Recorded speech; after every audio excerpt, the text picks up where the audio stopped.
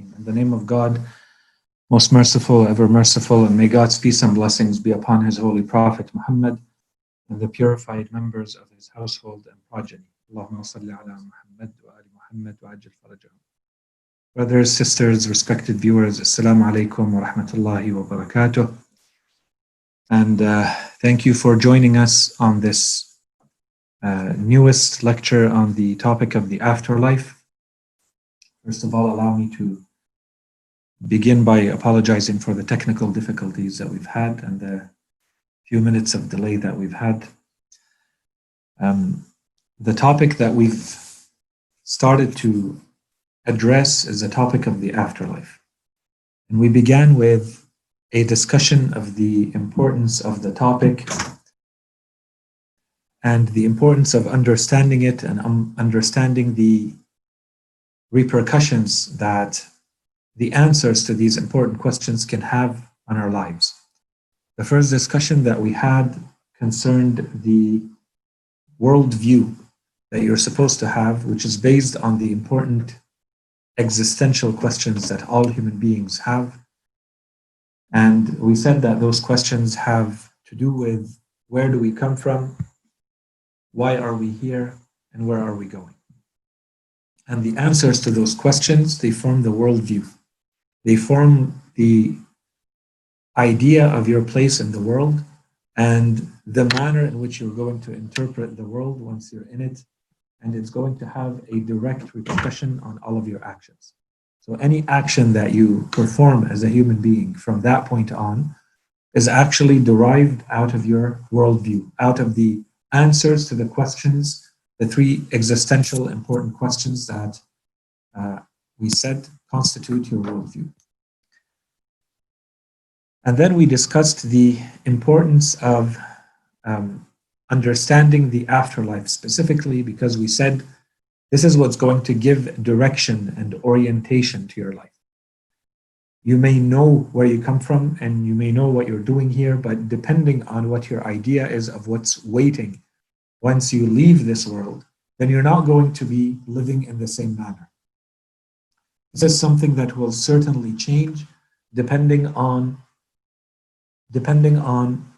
the idea that you have about what's waiting for you after you leave this world.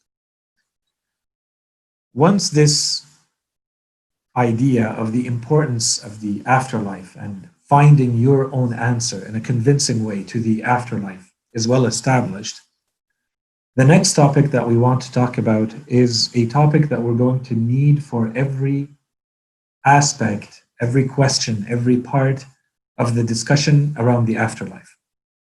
And this is a topic of the soul. So instead of addressing the topic of the soul every time we're going to talk about one dimension of the afterlife, we want to talk about it at the beginning and establish the existence of the soul. What is the soul? What do we mean by it? What's its nature? And once this is established, we don't need to come back to the topic again and again because we've already addressed it once and for all. And then we're going to simply refer to that discussion, which we have begun the last time we met. And so what we tried to do the last time we met was that we tried to present a first argument on the notion of the existence of the soul. And we said one of the main arguments for the existence of the soul is that if you look at a human being, you will see that their life is constantly changing, and the body which makes them up is constantly changing. And the experiences they have as they go throughout life is constantly changing. So the question then becomes, if the body that makes you up is constantly changing, it's made up of cells that die and are replaced. And if the experiences that you have in life are constantly changing, what allows you to say at the end that you are still the same person? If everything that you're made up of is constantly changing. And the short answer to this question, this is where we said, this is what allows you, that which allows you to say that you are still one unit, that which allows you to bring all of your experiences into one unified whole, one singularity. that thing cannot be a physical entity because the physical entities are constantly changing themselves. And that includes every aspect of your body. So it cannot be something within your body. And if you look at yourself and the manner in which your body is built, this should become obvious enough that it cannot be something entirely physical. So it needs to be an entity that is beyond the body. So this is where we postulated the existence of something that is immaterial, which is the soul. So this allows us to say that there is a soul, the soul exists, and this opens the possibility that once we die, that soul can continue to exist because it is not the body, it is something distinct from the body. So that there is a soul and that that soul can exist independently of the body. And we said that this is also going to be, this soul is going to be constituting, making up your identity. So identity in both senses, as in that which brings you together as one I. When you refer to yourself as I, that's your identity. That's one. So the singularity, that which unifies all of your experience, all of your existence into one entity. That's your identity. That's one. And two, that which is truly you. And so when I ask, who are you really? Are you the body? Are you the soul? And what's the relationship between the body and the soul? We said that the answer to this question is that the truth is, and this may, reconfirm that looks are deceiving. When you look at a human being, you're seeing their body. But the truth is, what you really are is your soul, not your body. And your body is that which helps the soul, allows the soul to exist in this world. The soul cannot function, cannot do anything. There is no meaning to speak of a soul in this world. There's no meaning to speak of the world, of the soul in this world, if there is no body that accompanies it. Everything in this world has a dimension that is material. And for you to be able to interact with this world, you need a body. But that body is not you. That body allows your soul to exist. And therefore, once you pass away, once you die, at your expiration date, that which continues to live is the true you, not the body, not that which allowed you to function in this world. And so that's what we meant when we said that the soul is your identity in both senses, that which puts you all together, one, and two, who you truly are. What we wanted to do today is to continue with that discussion now by concentrating on another aspect of the soul. So now that we know that there is a soul and that that soul exists and can continue to exist without the body, now we want to take the discussion to the next level and to talk about the nature of that soul. And we already started talking about that, but now we want to establish it specifically and directly, which is the soul is not material. It cannot be the body. So we kind of proved it by the negative, what it is not. This time we want to prove it by the positive and provide the proof of what we mean when we say the soul is not material. Why do we say that?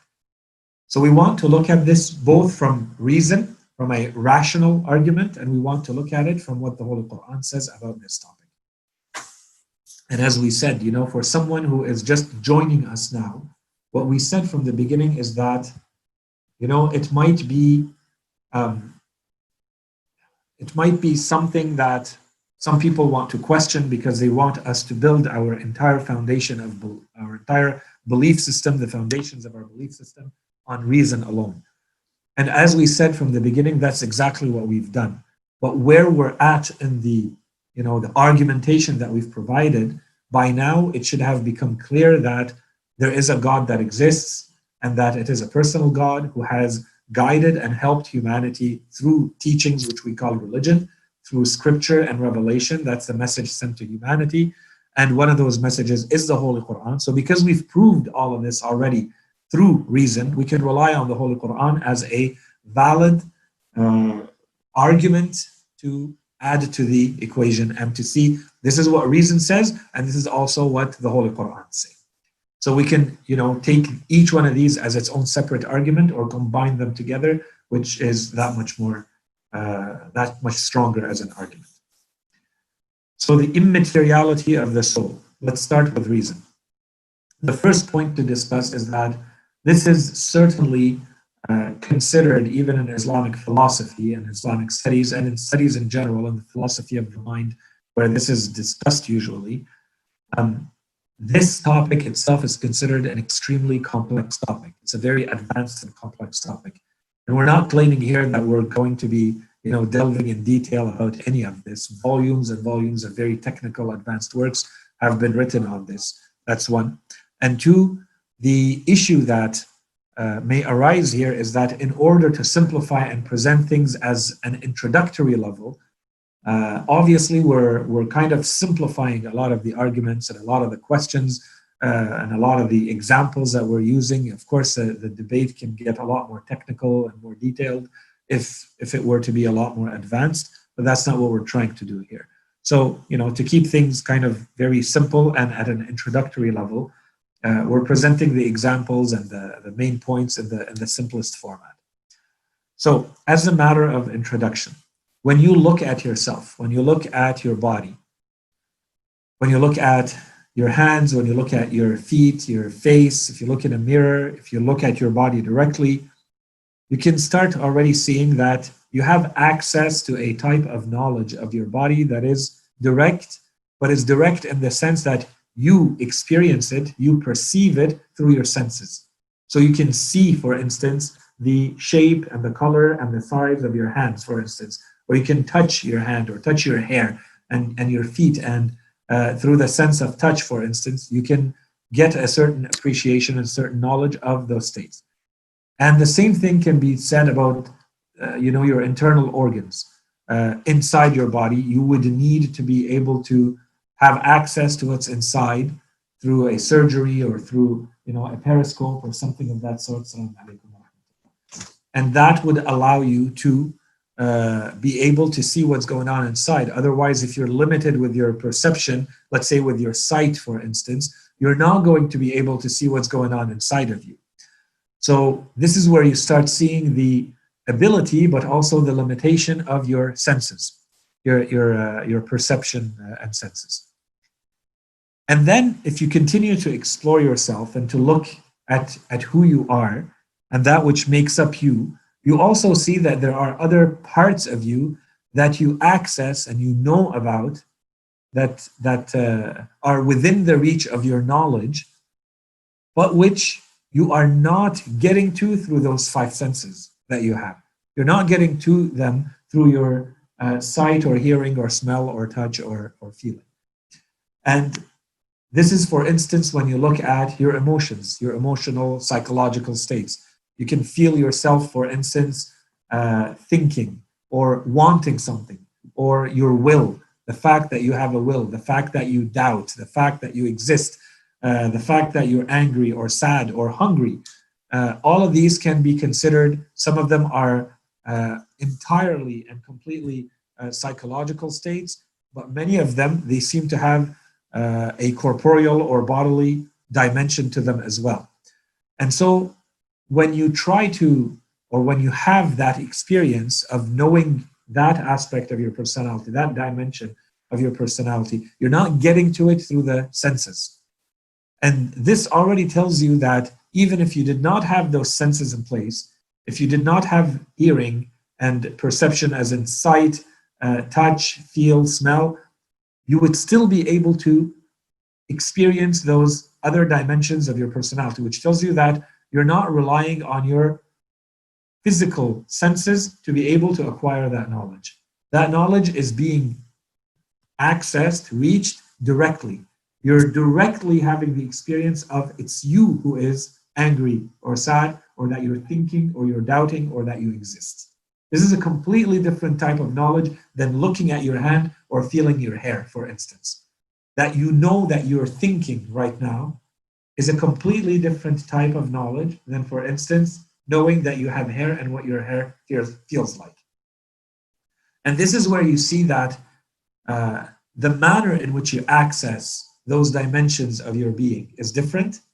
That's one. And two, the possibility of doubting that one thing is or is not what it is going to change entirely, because the access that you have in one of them is relying on your perception, on your senses, And in the other case, it is not. You're directly accessing that type of knowledge. The experience, there's no intermediary between you and the fact that you think, right? Whereas if you're feeling what the texture of your hair is, there is an intermediary between you and that feeling, which is your sense of touch. This is where you start seeing that, okay, there are dimensions, parts of your personality which you are accessing directly, and other ones you're accessing through bodily senses, your empirical senses, your perception.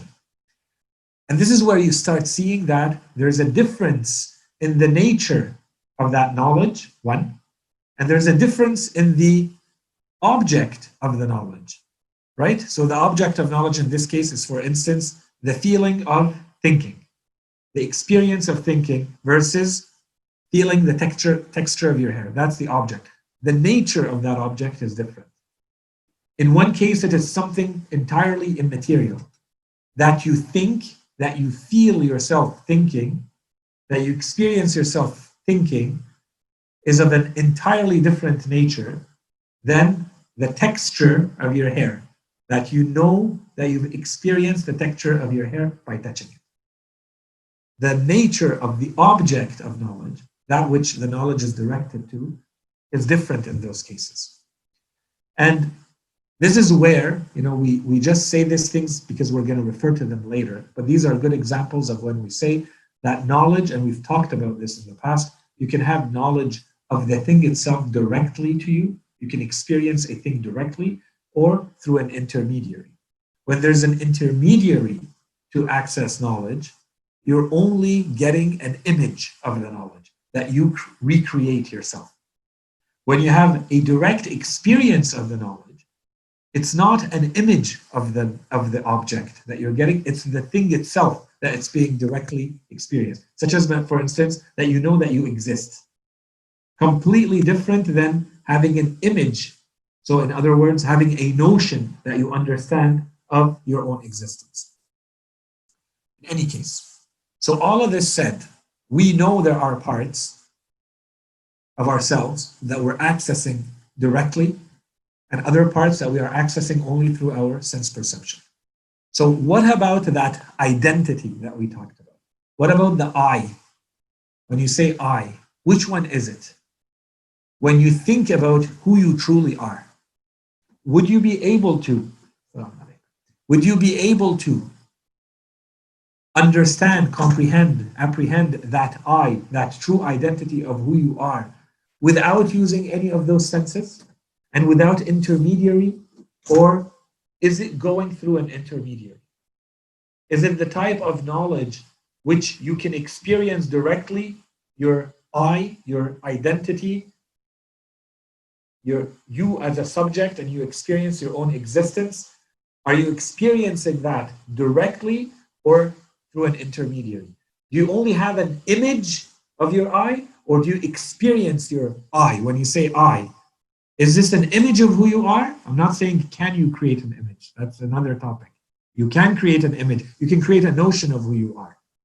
You can abstract yourself and create an image of it. But when you experience your I directly, is it experienced directly or is it experienced through an intermediary? That's the question. And obviously to all human beings, Assalamu alaikum wa rahmatullah.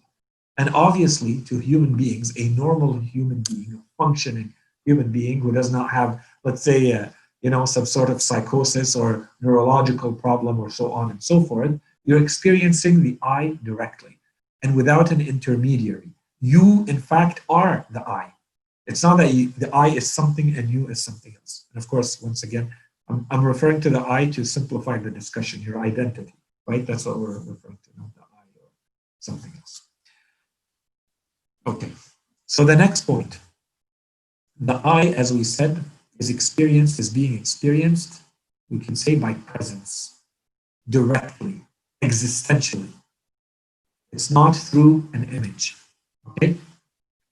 This is where you start seeing that you are made up of different parts. There's a part that is this body, and this body is apprehended, understood, accessed through an intermediary, which is the rest of the body. And this is how you interact with the entire external world, including your body. And then there's a part of you that's not the body. And this is the part that you can access directly. And this is your I and all of its derivatives. Okay. The identity of the I, as we said, how do we know that this I is immaterial? One, these are four quick answers. One, you're accessing it directly without a body. Two, to go back to what we said last time, it should be changing all the time because it is relying on, if it were material, it should be changing all the time because it's relying on material causes and a material infrastructure and foundation. And yet we see that it's always remaining the same. So it cannot be material. Otherwise, it would be subject to all the material changes. That's two. And if this point is not clear, we can come back to it. Inshallah, it's clear because that's all we talked about last time. Three is that if you look at who you are, and this is a trait that is studied extensively in philosophy, we're summarizing it in a couple of words here. Things that are immaterial, things that are non-material, you cannot divide them. You can only divide something that is material, that has a material dimension to it. Only matter is divisible. And in fact, that's one of the definitions of matter. So if you take something such as who you are, can you divide it? You can't divide it. I can take a piece of string, I can take a piece of wood, and I can split it in two halves. And it becomes two. You can really split it. You can combine it to other ones. You can split it into different parts, cut them up and have completely different entities. But that's different from taking something that is immaterial. If I were to take, for instance, I tell you, how are you feeling? And you tell me I'm angry. Can you split that anger in two halves? Can't. Can you divide it up? No. Can you take your I, your experience of who you are, and split it up into different parts? No. It's one whole. You may decide to look at what angle. You can decide to look at what angle, one dimension, one part for an analysis purpose. I want to look at this part. I want to look at this part of the anger, this part of sadness, this part of thinking. But you can't actually split it up. You can't make it into different parts because it's one immaterial whole.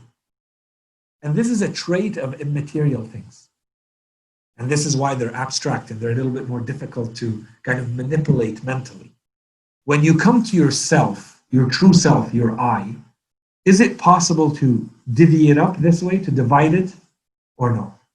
Short answer, you can't. You are one.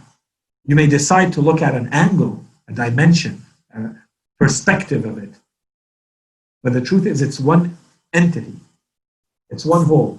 You can't divvy it up and say, I'm going to put 20% here. I'm going to split it up and, 50%, 50%, for instance. You can't do that because it's not material. The last part is even those things that belong to the I, because they derive of something that is non-material, therefore they are also non-material. And so this is kind of, I wrote here weak. It's not in the sense that it's truly weak. It's kind of a technical argument that doesn't work for common everyday, discussion and thinking. But it's a valid argument. It has it's a well-established proof in its place that those things that belong to, so the example that I gave is, for instance, taking your anger. Those are the things that derive out of your immaterial I. There's the states of the I, for instance, all your psychological states, your sadness, your anger, your will, that you have a will. Is your will divisible into parts? No, it's a will. That's all it is. You can't make it into kind of two halves. You put one half here and one, as you could, for instance, any material entity. And this is how you know that it's not a material thing. And so all the things that belong to the immaterial entity are also immaterial. Okay, so these are four kind of biggish arguments, classic arguments when you study this topic that are presented that I thought I would share with you to make sure that they're well understood. Okay, now, in addition to everything we said, because this is, I know that this sounds like a little bit of a abstract, but this is the nature of this topic. It's a very philosophical topic, and that's the nature of an immaterial, notional topic. In addition to this, there are other arguments that are sometimes mentioned for the existence of the soul and to prove that the soul is not material. These are some of them. Some of these we've discussed very quickly in the past with some of you, those who have been following along over the past couple of years. And if you guys are interested, we can certainly, maybe not today, so that we finish quickly, but these are topics that we can explore. Maybe next time we can bring some examples, some notions, some stories around each one of these or all of them, and there are others that fall under this general category. But these are human phenomena. These are activities that are experienced by some or most or all humans, depending on which one we're talking about, which are indications. They should open our eyes and our minds to the fact that there is more to us than just this body. And to put it in more materialist terms, new materialist terms, there is more to you than your physical brain. You are more than just they call it the gray matter in your cranium. You're more than just the chemical interactions going on inside the mass inside your skull, which is the claim of those who want to reject the existence of the soul. And these are examples that there is more to you than just the matter and the body. So one example, for instance, is and each one of these, as I said, entire volumes are written about this, and we can talk about it for a very long time, but very quickly. Dreams. What are dreams supposed to be? What do they represent? Some of it, 100%, is just fluff. It's basically your mind going through everything that it experiences and sorting stuff out when you sleep. And so you get some of those images. So a lot of it doesn't mean anything, but not all of it means nothing. Some of it means something. And perhaps many of you, many of those listening and watching right now, other people, you dream something and then the same thing that you dreamt, exactly as you dreamt it, happens the next day. In detail, and you remember. And someone may or may not question it, will tell them, I know what I saw. And this is the difference between, the direct experiencing of something, because you experienced it yourself. And we're not saying that this is a valid or not argument for others, but for you who experienced something in your dream, you saw things from the past or the future or happening elsewhere in the world, and then you're told about it and it reconfirms what you saw. This is happening all the time. There are countless, not hundreds, not thousands, a lot more stories related to dreams. And I think it would be too kind of cheap to say we dismiss all of it. All of these people are delusional and lying, and they just ate too much before sleeping and they're seeing things. No, we have to get to the bottom of it. And there are people who have made a livelihood just from this topic. Okay, and then, of course, if you add a religious component to this, then we know that there is validity. And even the Holy Quran, read the beginning of the story of Prophet Yusuf alayhi salam. He begins with a dream. The whole story begins with the dream that he has when he sees the sun and the moon and the planets performing a sujood in front of him, right? And his father tells him, don't tell. And then at the end of the story, Prophet Yusuf alayhi salam, that when the story goes on in the Holy Quran, it tells us that people are coming to Prophet Yusuf specifically to ask him to interpret dreams. Also, there is a meaning to the dreams, but you need someone like Prophet Yusuf to tell you what it truly means. And so the people who were in the jail with him, in the prison with him, when they dreamt, they were telling each other what they were dreaming. Prophet Yusuf told them, as for you, you're going to go out. You're going to be released from jail. And as for you, you're going to die.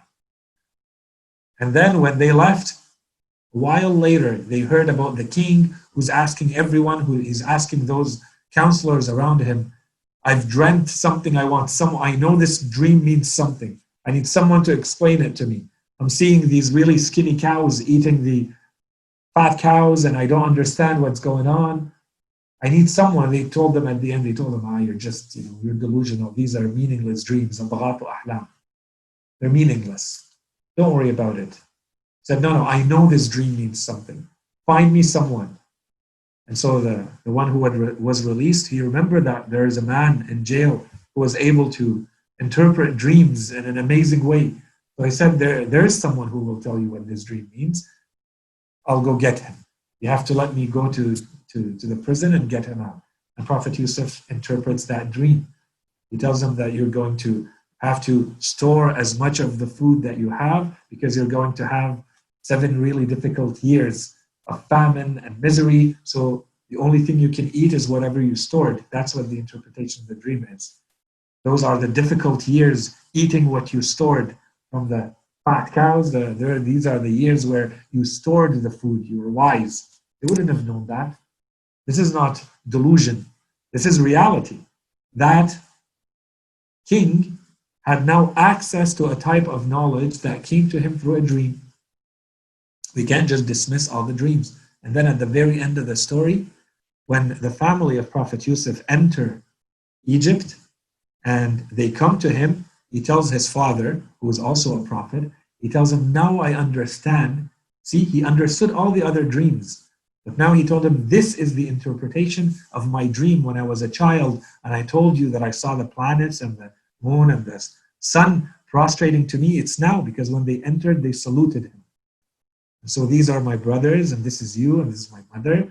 And this is the interpretation of my dream. And inshallah, one day we can really get into that story and we talk about that whole topic of dreams and its importance and how do we view it Islamically and so on and so forth.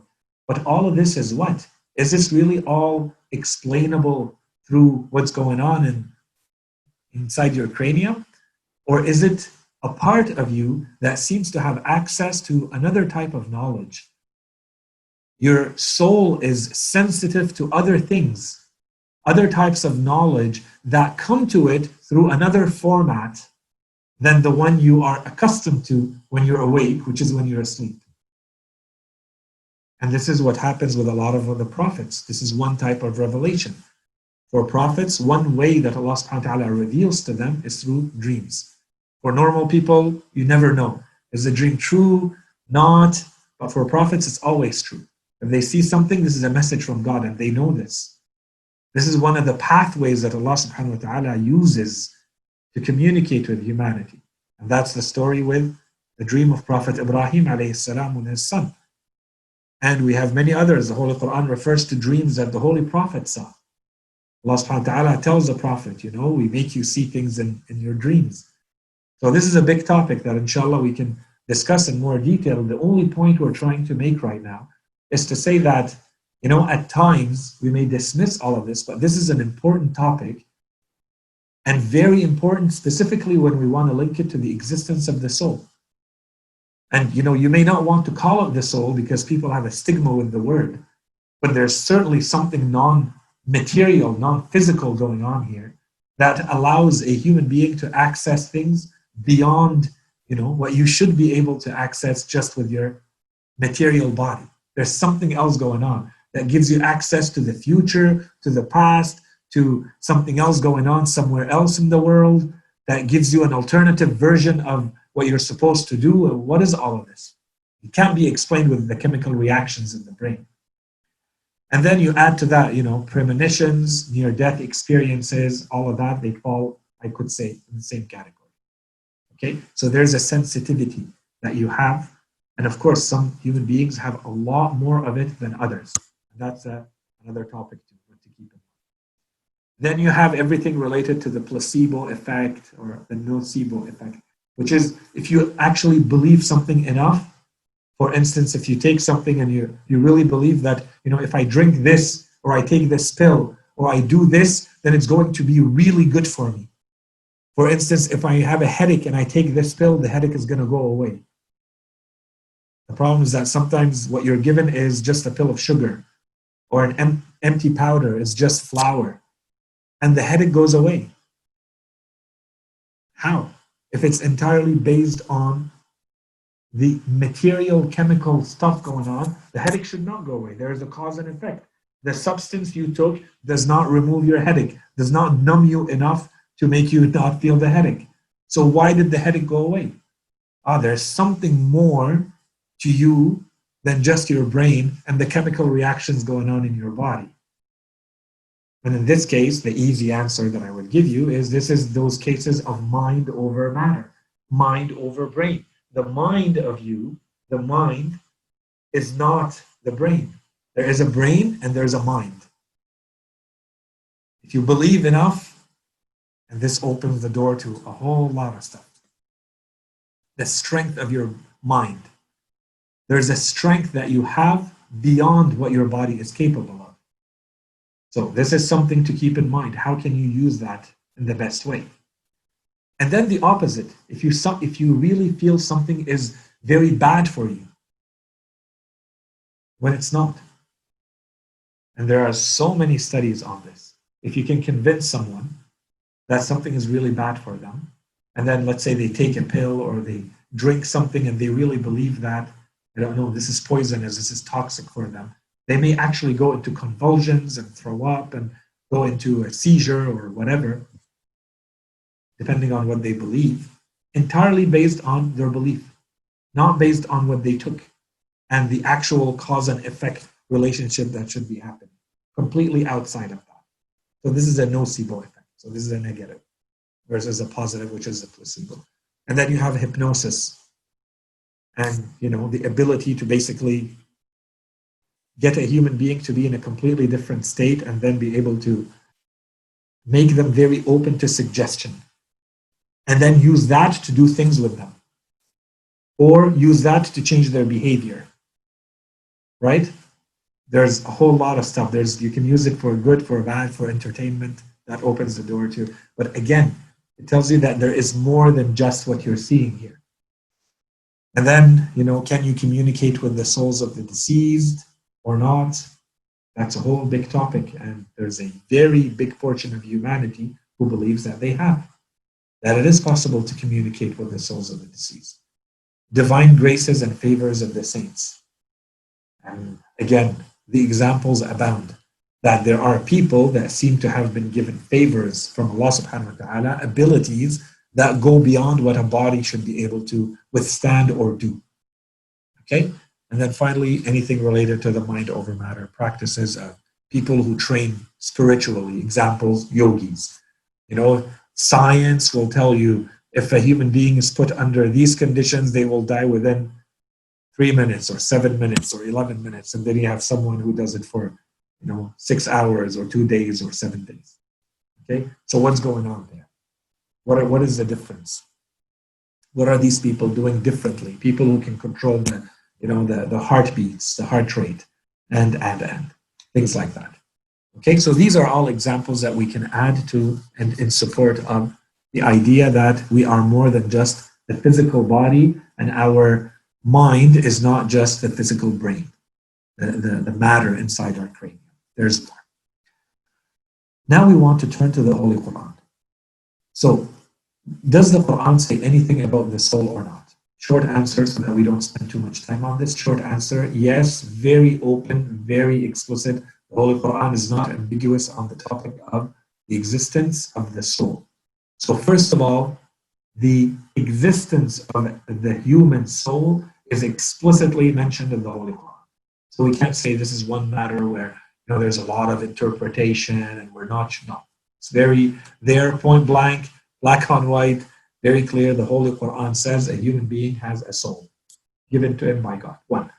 Two, when the Holy Quran talks about the human soul, it attributes it to Allah subhanahu wa ta'ala. And this is a general rule of tafsir that inshallah one day we'll get to, these very interesting principles that allow us to understand why the Holy Quran speaks in a certain way. The Holy Quran refers some things to God. When the truth is, if you really understand Tawheed, well, everything belongs to God. So everything should be referred to God, attributed to God. Why does Allah subhanahu wa ta'ala attribute some things to Him and not others?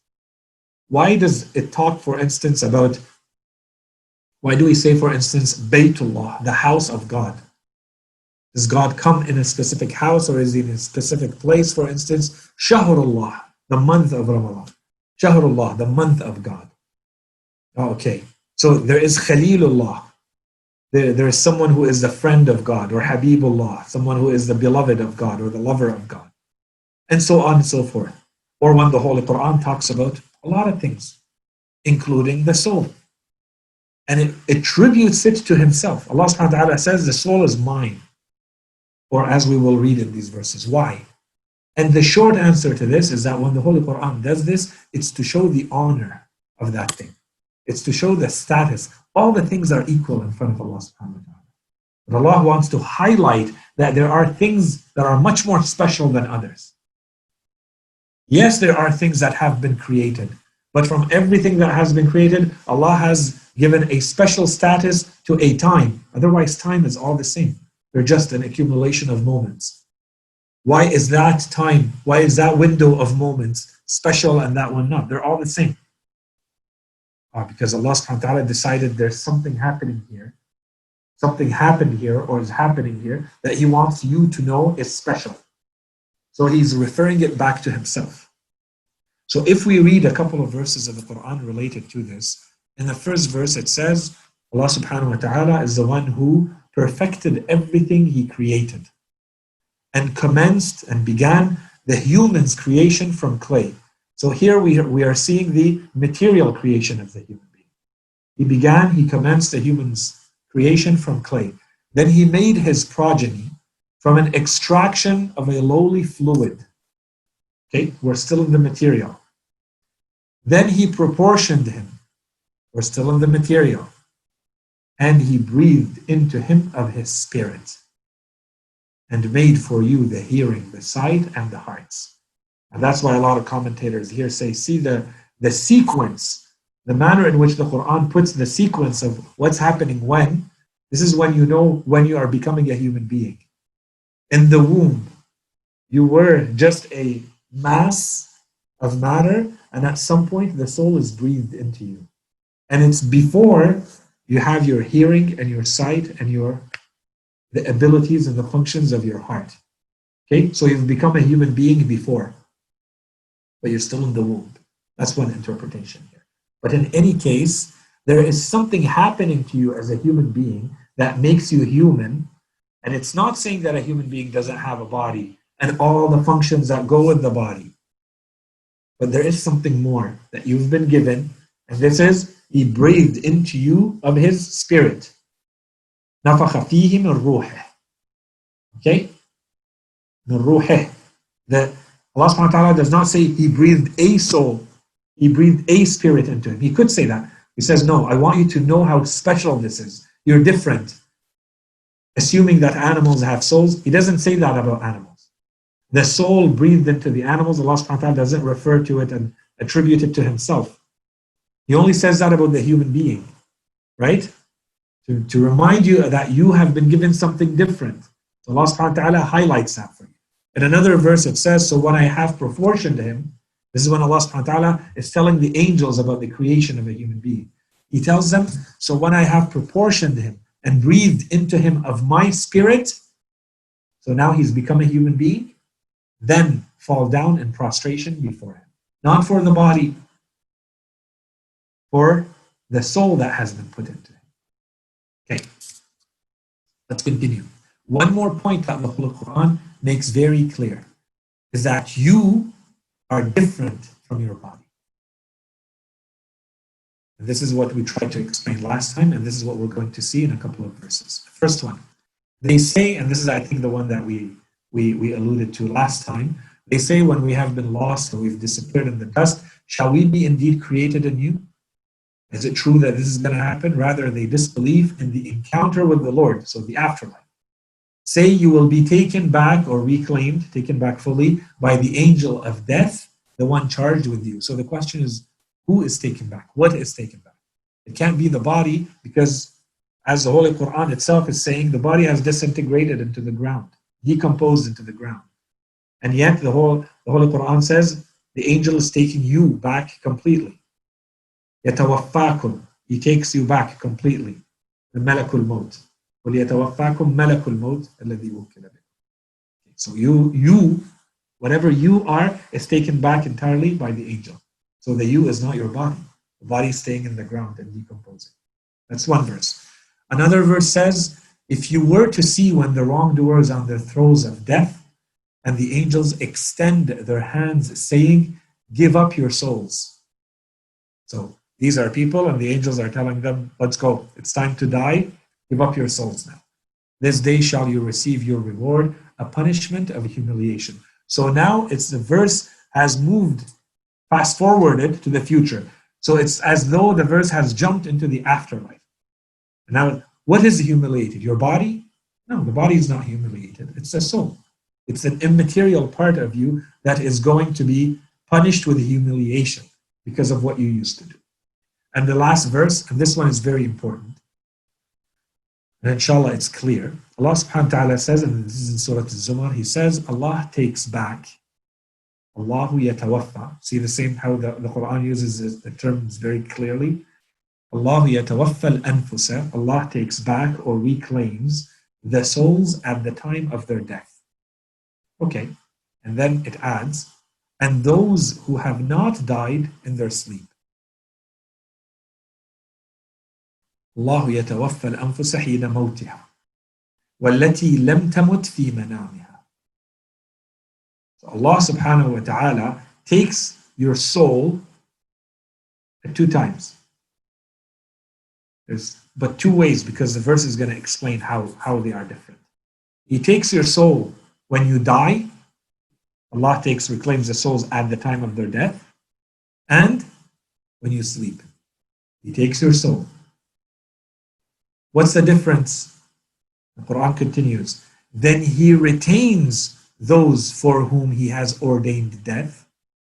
The souls for which He has decided that they have died, He keeps them, He retains them, and releases the others until a specified time, which is the time of their death. So every time you go to sleep, your soul is being taken by Allah. If this is a sleep from which you're not supposed to wake up again, this is your specified time, Allah retains the soul. He keeps it. So it's not coming back to the body. The body is there. This is where I want you to, this verse is beautiful and full of teachings. Because first of all, it says a lot about sleep. Secondly, it starts telling you that it's not that you're not alive. The Quran says your soul is being taken while you sleep. Well, anyone, a scientist, would come and look at you while you're asleep and they would say, you're alive. So the soul is not to give you life. And this is where we have to make that distinction. The soul is not to give you your biological functions. These Allah subhanahu wa ta'ala has given you through other means, which may all be explained with materially. You have the body and the way it functions. And the way it functions allows you to, chemically and biologically and physically, it allows you to exist as a living entity, but you still don't have a soul. And this is your difference with other beings. You have something that is being taken away from you when you sleep. What's the difference between you when you are asleep and when you are awake? That's what tells you this is what your soul is. It's not that your heart doesn't beat. If we're talking about that, this is just your biological soul.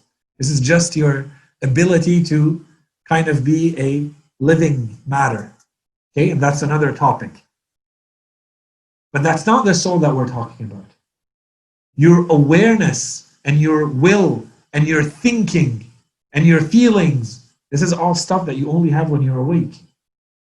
And if you have them when you're asleep, it brings us back to the topic of dreams, which again proves that you are there. It's just you're in a different world. You have access to different things. You're a world of souls, which gives you access to the dreams and the realities of that world. but you also have your brain here, which is sorting out what it's going through. And so you may see images too. Okay, and it's not an easy one to distinguish between what is what. But if you understand this verse, then you start seeing that, okay, Allah subhanahu wa ta'ala says every human being that goes to sleep is actually dying. If you understand death as giving up your soul to God. Every time you go to sleep, you are losing something. You are losing your ability to do anything with this body, and that's all death is. And that's giving up your soul. You are giving up something that you have outside of this body. It's going somewhere, not maybe physically, but it stops to be able to act on this body. And then when you wake up, it means Allah subhanahu wa ta'ala has allowed it to go back to the body. That's what the verse says. So now we reread it, see how much more you understand. Allah subhanahu wa ta'ala in Arabic, Allah subhanahu wa ta'ala says, Allahu yatawaffa al-anfusa hina mawtiha. Yatawaffa, as we said, was take back. Allahu yatawaffa al-anfusa hina mawtiha wallati lam tamut fi manamiha. Though the ones which have not died in their sleep. Allah subhanahu wa ta'ala takes it. Takes the soul. فَيُمْسِكُ الَّتِي قَضَى عَلَيْهَا الْمَوْتِ. He holds back the ones upon which he has decreed death. وَيُرْسِلُ الْأُخْرَى إِلَىٰ أَجَلٍ مُسَمَّى. Allah subhanahu wa ta'ala takes or reclaims the souls at the time of their death and those who have not died in their sleep. So he takes them at two times. At the time of sleep and at the time of death, Allah reclaims the souls. Those that which have died, so then he retains those for whom he has ordained death, he retains those souls. That's it, they're dead, they're not going back. And releases the others, the other souls, he lets them go back to the body. And he releases the others until a specified time, the time ordained for their death. There are indeed signs in that for people who reflect. Because a lot of people will hear this, but it won't do anything. And those who can really think, the Quran says, this is a sign, this is an ayah, this is a miracle, just like all the other miracles. It's just, do you have the ability to see it or not? And of course here, maybe one more quick point regarding this verse. So there is of course here a component to this verse that is moral or ethical for us. And our religion insists on this. It's always a constant reminder. There are ad'iyah, prayers, invocations that you're supposed to read every time you go to bed. Because you don't know. You're not supposed to feel entitled that you're going to wake up when you go to bed, when you go to sleep. Who knows what's going to happen? Who knows if you're going to wake up again or not? And so this is supposed to become a constant reminder for you. At a daily level, so it all depends on your level of awareness, and can you remind yourself on a daily level, on a daily basis, that death is just around the corner. Every time you're going to sleep, as the Quran says, you are dying. No different. But in this case, the soul is coming back, so you wake up. In that case, the soul doesn't come back, so you don't wake up. That's it. And again, as we said, this is where you see the difference between when what we're talking about, the soul we're talking about, is not just, what allows you to breathe and have a biological function.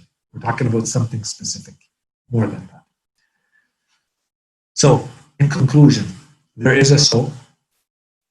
Between the lecture of last time and this time, inshallah, this part is clear, that it exists. Secondly, that this is an entity that can exist without the body. This is something that's going to be very important for the afterlife, especially after here.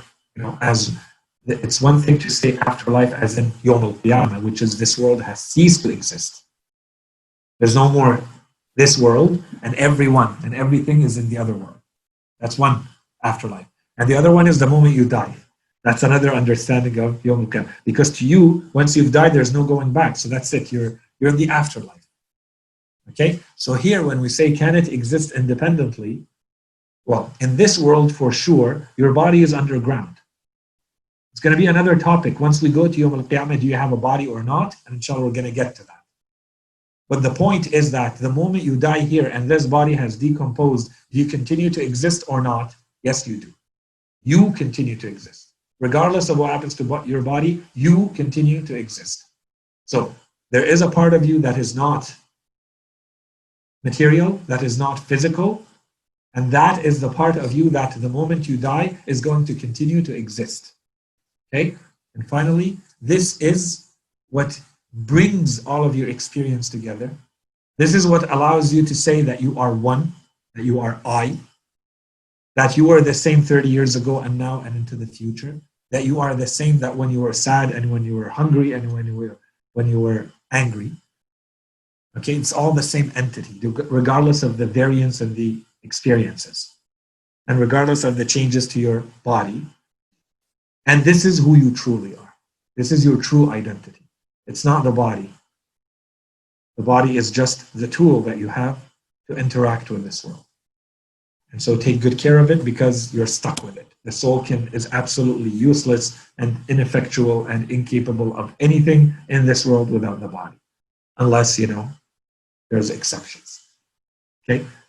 So that was I think the main points we wanted to cover for today. And inshallah, in the next time we meet, we're going to spend one more lecture, as we said, inshallah, to drill down into this topic, and I'll try to keep it shorter. But the idea is that we represent a lot of this, but with some scientific quotes and from examples from science and what a lot of scientists have said, and present both sides.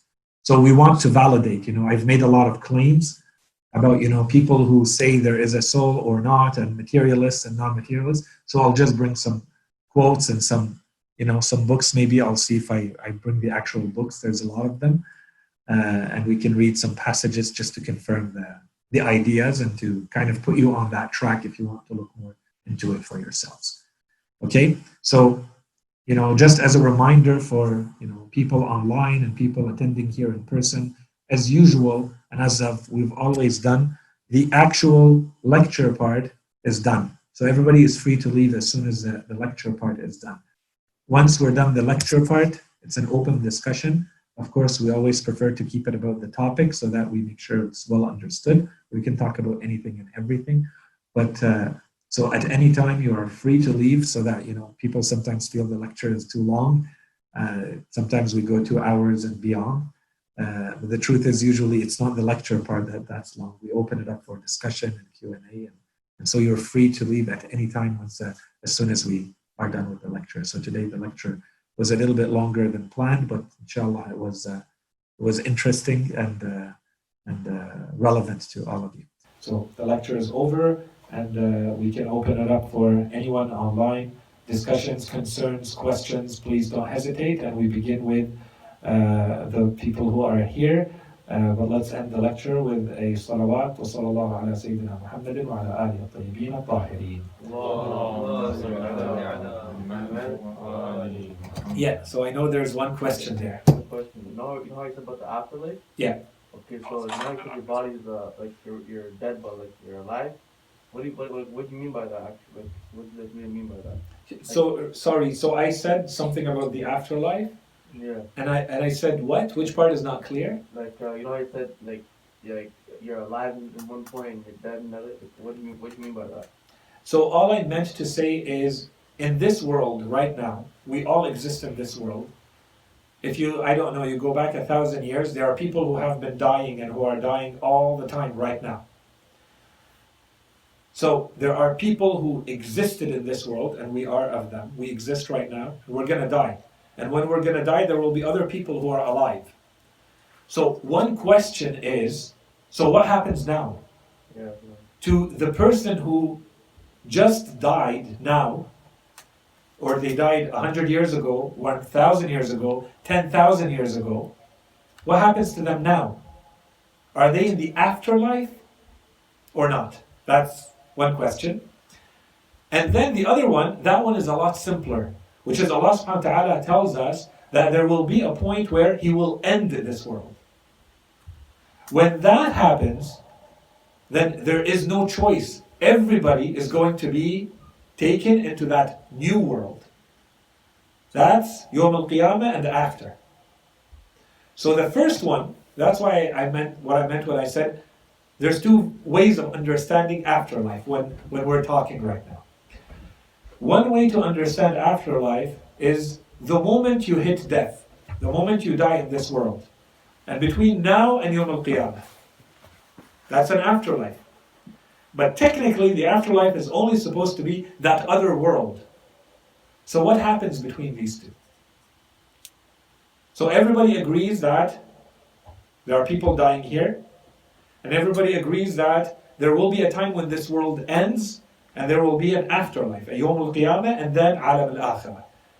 And people, are judged, and then they end up in heaven or hell, punishment or reward. So this is all afterlife 100%. What about this world? Short answer is, this is what we refer to as barzakh. Alam al-barzakh. So this is the intermediary. In Arabic, barzakh means something in between. Literally, it means in between. So the world in between is the world between this life, when it ends for you, and the afterlife, when it begins for everyone. That part is, you are in barzakh. The barzakh is its own dimension and its own world. And it has its own rules and principles and laws that govern it. That are different from the ones of this world that we know, and they are different from the ones we have in the afterlife. Each one of these is a completely different world, with its own, here we have gravity. In Alam al-Barzakh there's no gravity. It's a completely different world. And Alam al-Akhirah, afterlife, is a completely different world as well, with its own laws and, principles that govern it. Does that clarify? Yeah. Okay, thanks. Thank you. I have a question. Yeah. So when we were talking about existential knowledge, I was wondering, is all existential knowledge part of the soul? Is that what you were saying? Like, for example, I can directly feel my anger or my fear. Is that biological, or is all existential knowledge part of the soul? Okay, so there's different ways to answer this question. The first one is knowledge itself is of the soul. Okay? When you have knowledge, that knowledge is resting with your soul. Okay? That's one point. Point two, depending on what you know, depending on what you're talking about, the existential knowledge, yes, it is resting with your soul, but it doesn't mean that you can access it only through the soul. That you know that you're hungry, well, it's not your soul that's hungry, it's your body that's hungry. So obviously, there is a bodily component to that knowledge. Because it's your body this is a biological knowledge. But your soul knows that you are hungry. This is a different type of knowledge than I exist. But I'm trying to elevate you by one example at a time. So I mentioned hunger because it is and it isn't physical. Right? There's a physical component to it for sure. But if I take you one step higher and I think, I am thinking, or I am doubting. Am I really here? I'm doubting. Well, my experience that I am doubting, or my experience that I am thinking, this is of the soul, 100%. I exist. I can say my body exists, that's maybe what I'm thinking. And of course, it's not words. None of these are words, okay? I don't want to make this into plays on words. That my body exists, one, or that I, whatever the I is, I exist. This is of the soul. Entirely of the soul. I think, I exist, I doubt, this is of the soul. Could you do that entirely, any of it, without having a body? My short answer to this is no, you can't. Why? Because you're stuck in this world. And your soul can't do anything, including think, without the body, without the brain. If something were to happen to your brain, you may not be able to have that awareness. Okay? So that's why, yes, it is of the soul, but that soul in this world is stuck with a body. To function properly, you need the body. You need the brain. If something happens to the brain, that's it. You cease to be able to do anything with that soul. That's the importance, and that's the benefit, and that's the necessity of having the body, having the brain, making sure that you have the right chemical balances, the right chemical, hormonal, physical interactions, and all of that is there. It's not to take away of the importance and the necessity of anything physical, but it's not sufficient. It's necessary, but it's not sufficient. There's an ingredient missing. That's the soul. That's the ingredient, that's the soul. I don't know if I answered clearly. Yeah, very well. Okay. Yeah. So what does it mean when we say humans are made from clay? Because the ayah says we were made from clay, then from a lowly fluid. So does that mean only Adam was made from a clay, or does that mean like it's a previous form that we have? Or what does it mean? In short, it seems to mean that our initial creation starts from the matters of the earth. Because in this verse it says something, in another verse it says something, in another verse it says something. In some verses there is min turab, min teen, min teen lazib. But there are a number of them mentioned. Long story short, it's as though even the matter that was used initially to create our species went through different phases, different stages. At some point, dry sand is different from clay or from wet sand or mud. So there's something going on here. What is it referring to exactly? One way, you have a lot of scientists today who pride themselves on saying that everything that exists today, including us, we are all made of stardust. Right? That's what the scientists say today. Everything that we know is made up of stardust. Stars have, come together under the forces of gravity, and then through the physical and chemical reactions that happen in them, at some point they blow up. And when they blow up, the particles that make them up go everywhere in the universe, including on Earth. And that's how planets are formed and other, astronomical bodies are formed, including Earth. And everything that exists on Earth is made up of the contents of the Earth.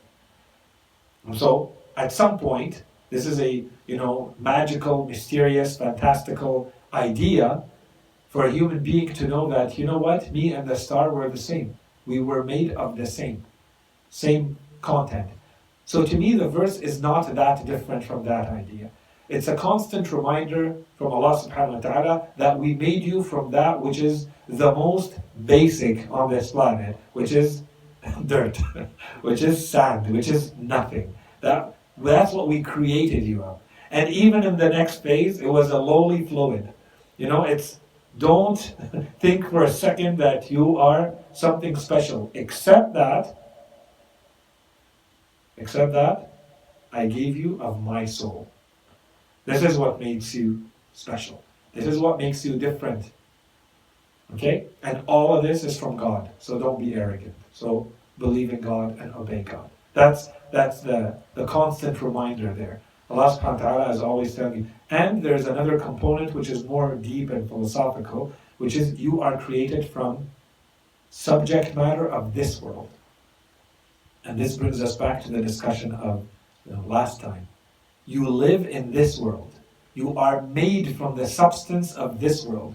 You are here to develop this world. There's another part of you that will go on to exist later, but it's perfectly normal for you to be here, to feel at home here. This is where you were created. This is from what you were created. And this is what makes you feel the most natural. The Holy Quran says, مِنْهَا خَلَقْنَاكُمْ. From it we created you. وَفِيهَا نُعِيدُكُمْ. And in it we shall return you. وَمِنْهَا نُخْرِجُكُمْ تَارَةً أُخْرَى. And from it we shall take you out again one more time. So there is always an emphasis on the fact that you are created from the subject matter, the materials of this world. And so long as you are here to build this world and live in this world. You are part of this world. You're not an angel made of light, that's what I mean. You don't consider yourself, from another world. There is a part of you that is that I've nafakhtu fihi min ruhi. There is a part of you. But you're also here, anchored here, stable here. You feel at home. Naturally, you are here. Okay? I don't know if that answered, but inshallah. Okay. Yeah. So sometimes the Quran says that Isa alayhi salam was provided with Ruh al-Qudus. Is this related to the soul, or like is it something similar, or what's it talking about over here? It's a very, very interesting question. So the question is, the Holy Quran says that Prophet Isa alayhi salam is supported by, is aided by Ruh al-Qudus, the Holy Spirit. So is this the soul or not?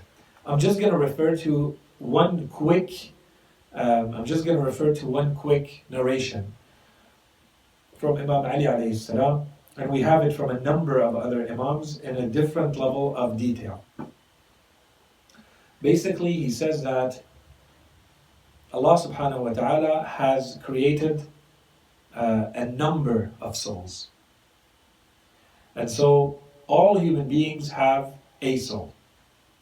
Okay, so this brings us back to the fact that you're a human being, you have a minimum that everybody has. That's what allows you to say this is a human being, this is not. And then in addition to that,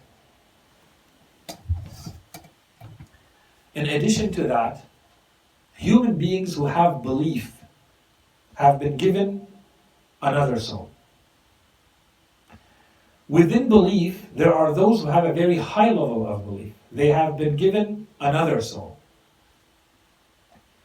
From those, there are people, from among them, there are people who are saints. They have been given another soul.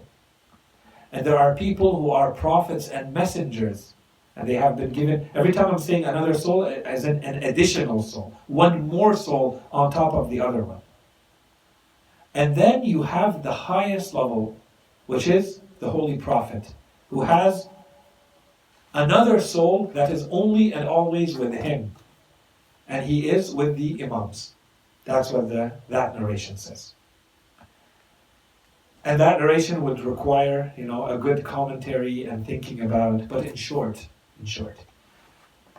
it could be understood as, so that we simplify it to ourselves, we could say that it's kind of like a matter of degree, but I'm going to argue that it's not. But let's start with the answer that it's a matter of degree. Okay? In the sense that there is a type of force that is given to you that gives you your humanity. And the more human you know how to become, the more you work on yourself, the more you are aided. And the Holy Quran talks about this at times. Allah subhanahu wa ta'ala says, for instance, He guides them with a light from Him. He gives them an additional light.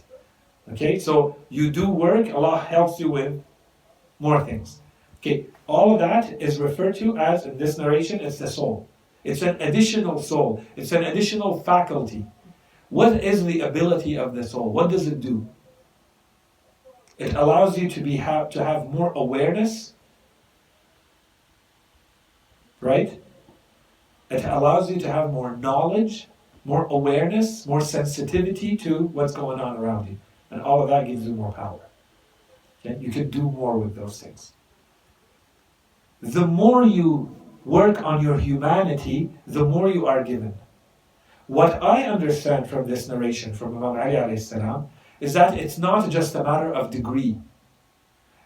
It's a degree, and a degree means you're just adding more of it. To me, what the Imam is saying, no.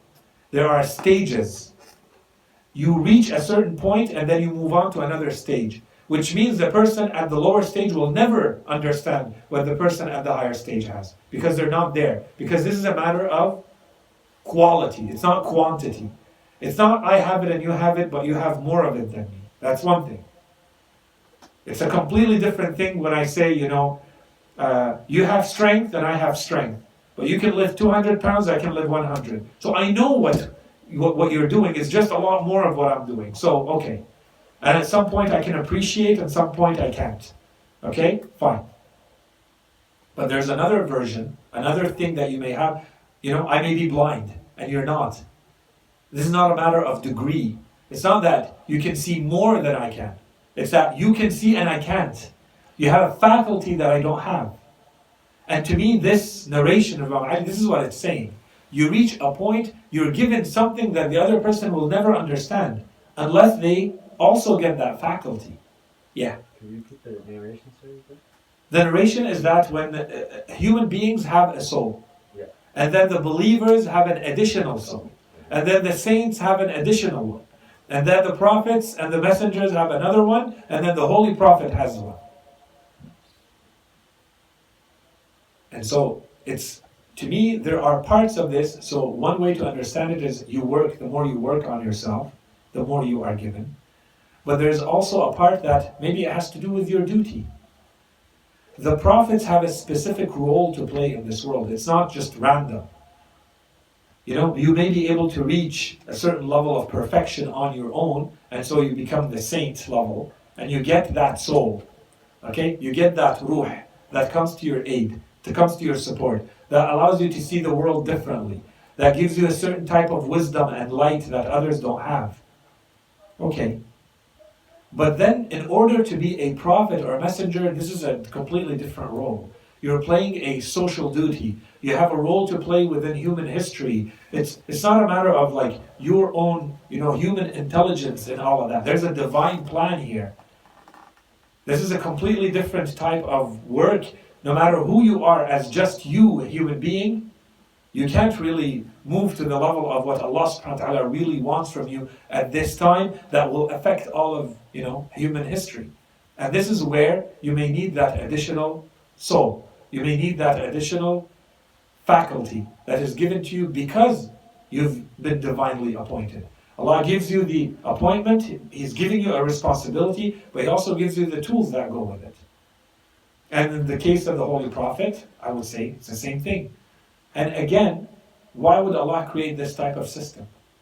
Well, in part, it is also to show the merits of these people. If everybody is equal and everybody is the same, then I would not know who's who. And this is an honor that Allah bestows on these people, that He shows to us glimpses and indications here and there of who they truly are. Right? The greatness of even the believer or the saint or the normal human being compared to, say, an animal. There's a difference here. So Allah subhanahu wa ta'ala wants to show that.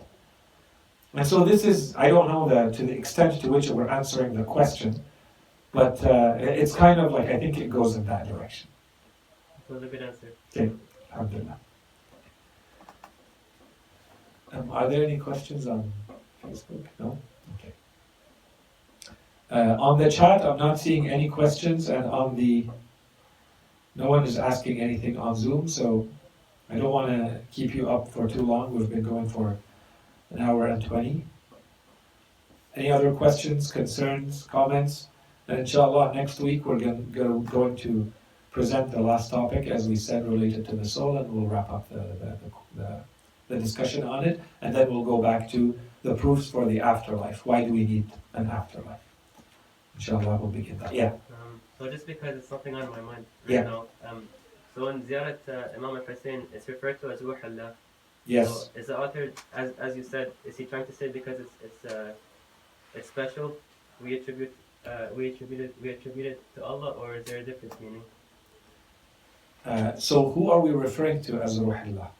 Isa. Isa alayhi salam. Yeah. So yes, Isa alayhi salam is one of the prophets with the highest status. Okay, so that inshallah one day we'll talk more about it. But there's a combination here. So the first one is because of his status, and combine it with the hadith that we just said. That's one. Two, Isa alayhi salam has no father. So he is born into this world through some sort of direct intervention from, we are told, Jibreel alayhi salam, the archangel Gabriel. That combination makes Allah subhanahu wa ta'ala refer to him as روح الله وكلمته ألقاها. So Allah subhanahu wa ta'ala refers to him as, in his creation, he says he is no different. So on the one side, when he wants to show that those who took him as a god, they were wrong, but you're also wrong in considering him just like everybody else. No, he is not a god. His creation was just like the creation of Adam alayhi salam. Allah subhanahu wa ta'ala says that in the Quran. And the Mathala Isa Abdullah, the example of Isa with God is the same as the example of Adam alayhi salam. He created him from dirt, right? خلقه من تراب, from sand. ثم قال له كن فيكون. And then he said to him, be, and he was. So from that angle, the creation is very simple and easy for Allah subhanahu wa ta'ala. On the other side, Allah subhanahu wa ta'ala says, and I wanted to make him a miracle for humanity, for all of the world. He tells Maryam alayhi salam, جعلناه وأمه آية للعالمين. It's a miracle for him and his mother, the fact that she is a virgin giving birth to a child, and a child who is born in this way, and then he talks as soon as he is born. And this is a miracle too. So there is something here that's going on that's completely, spiritual, immaterial that's going on, and this is the reference. When he is referred to as Ruhullah. Yeah. There's more to be said, but that's the gist of it. Inshallah. It's a good question. They're all good questions. Okay, inshallah khair. وصلى الله على سيدنا محمد وعلى آله الطيبين الطاهرين.